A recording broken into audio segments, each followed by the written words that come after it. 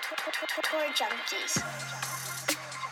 What's going on? DB here, and I am talking everything you need to know about Silverado's North Course, the host site of the Fortinet Championship.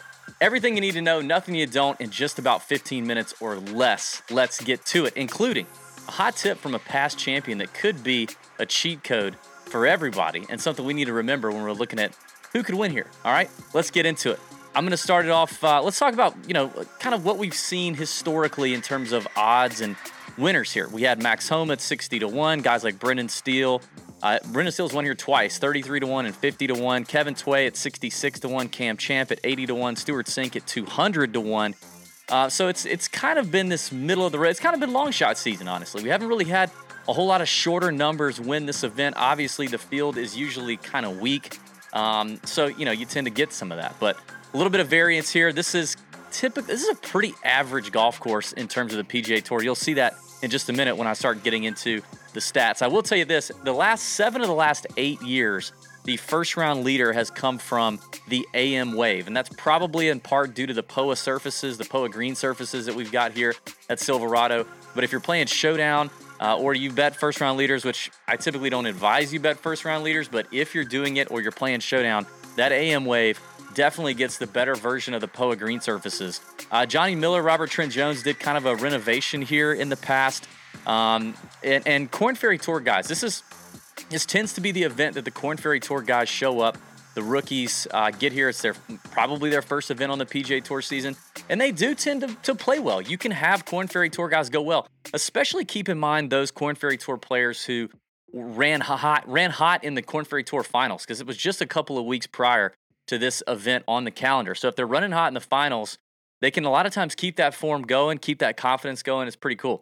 Stuart Sink has the 72-hole course record here, and Chesson Hadley has the 18-hole course record here, which those are two guys where they're just pretty average golfers, right? Like, they don't do anything super exceptionally well. Stuart Sink definitely added some distance prior to the year he won. Chesson Hadley's not as short as you may think he is, but he can be a pretty short hitter, or he's not like super long, I guess. But this is just kind of a who. Anybody can come up and win this thing is basically what I'm trying to tell you. Let's take a look, though, at the golf course. Let's start off with the scorecard. By the way, I want you to comment here for me. Hit the like button. Comment who's the best team in college football right now. Best team in college football. Who do you think it is? College football is gearing up right now. I'm interested to see what you have to say. I have my thoughts. I won't share them here, but I'm interested, okay? Who's the best team in college football? Subscribe to the YouTube channel if you've not already. And if you're listening on podcasts, leave us a 5-star review, okay? That'd be really nice of you to do. 5 stars, write something nice, write a nice comment. Even if you've done it in the past few months, you can do it again, kind of refreshes, and it helps us get discovered by more golf addicts. And that really helps the Tour Junkies. So it only costs you about a minute to do, and it helps us a lot. All right, here's the scorecard for Silverado Resort and Spa's North Course. You can see it's a par 72. They're going to tip it out around 7,100 yards. In the last couple years, it's actually played less than that. So these yardages kind of don't mean much. You can see the par 5s all fairly gettable. The longest one around 575 if they tip it out. A lot of players get to these par 5s in 2. Scoring and eating on these par 5s is an absolute must, okay? Absolute must. And then you can see these par 4s. There's a lot of shorter par 4s, shorter than that 450 range, which is probably going to mean a lot of wedges in hand. More on that in just a second. The par 3s are kind of where some of the teeth can lie, but they're still rather benign. This is just a very benign golf course, honestly. All right, let's take a look at some features. Off the tee, you're going to find some dog legs, tree line shots. However, there isn't a ton of trouble out there. The rough isn't too bad, and most players agree that as long as you're on the best angle into the green, that being in the rough isn't that terrible. So as long as you're on the proper side of the fairway, most players don't mind being in the rough here. It's never really all that bad, and there's not a lot of hazards out here, water hazards or OB. It's not that big a deal. I guess the only way this golf course restricts you from just absolutely nutting driver all day is some of the dog legs. However, Cam Champ definitely won here just ripping driver. So more on that in a second. Plenty of par 4s, like I said, in that 400 to 450 range, which is just going to give everybody wedge opportunities. Wedge shots between 75 and 125 yards are nearly double the PGA Tour average here over the last 5 years. So a lot less of those mid and long iron shots here and a lot more of those wedges for the entire field. So this is going to become kind of a dart throwing competition. And can you stick it close and make your putts and convert for birdies and eat on these par fives? The greens are mostly POA with some bent mixed in there. They got some slope. They do have some slope. They got some speed. There's a lot of tiers to these greens. Players talk about how some of that makes these greens play smaller than they are. And obviously when you have wedges in hand, I mean, with almost every, par 4 and par 5, like, how are you going to make the golf course difficult if you don't have tiers and you don't have slopes, you don't have gnarly green surfaces? And the greens are really the main defense of Silverado, that's for sure. All right, some stats and trends to pay attention to. Silverado ranks in the middle, very average. Again, you're going to hear that a lot, average. In terms of driving distance at around 286 yards on the PGA Tour since 2015, but it is in the top 5 lowest in fairways hit at 59.5%. In other words, like I said, it just doesn't matter if you're in the fairway or not here. It really doesn't. Plenty of people are missing fairways, but the rough just isn't terrible. Only Eastlake and Torrey Pines South have narrower fairways, as Silverado fairways average around 27 yards. So if a lot of people are missing them because they're tight or tree line, why wouldn't you just rip driver and be further down in this rough that's not that bad? Silverado season average is 71.3% in terms of green and regulation and ranks in the top 15 easiest in terms of green and regulation on the PGA Tour since 2015. Everybody's hitting a ton of greens, again. So it comes down to how close are you hitting it, and are you making these putts? Also, this tells me we can throw out strokes gained around the green. Won't matter. If it matters to you, you're likely not making the weekend. Who cares? So throw out strokes gained around the green. Silverado plays in the bottom third easiest in terms of courses on the PGA Tour in general since 2015. So I probably didn't word that very well. It's kind of stupid, but it plays easy is what I'm saying. Okay, very average, very easy is Silverado. Okay, player quotes. This is one thing I was alluding to in the beginning. Cam Champ said, quote, "I just play the par 5s as aggressively as I can. Obviously, the key is getting it in the fairway out here. Some of the par 5s are pretty narrow, and then from there, like I said, I usually play my best whenever I stay aggressive, and that's what I try to do on the par 5s. Out here, it just depends on the pins. Sometimes I don't even care if I'm in the rough. It doesn't really matter. I'll just try to position it off the tee. If the pin's far left, I'll play the right side, and like I said, I'll take it in the rough, being up there hitting the driver." Cam Champ, is telling you, rip driver. Eat on the par 5s, rip driver.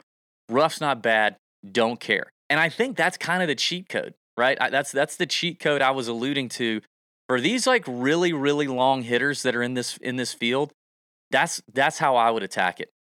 Brendan Steele, another pretty long hitter, won here twice, says, quote, "The difficulty on this course is definitely on the greens. You have to be careful where you leave it. They're quick and have a lot of slope. A few have tons of slope. Numbers 3, 4, and 8 on these holes. If you get on the wrong side, you've got no chance." All right. And then Justin Rose said, quote, "Yeah, this is a golf course where you have to drive it well. If you do drive it well around here, you set up a lot of birdie chances. The par 5s are all within range, and then there are a lot of par 4s where you just have wedges into the greens, and that's why you see guys going low. Also, it's a tricky course. It has its subtleties.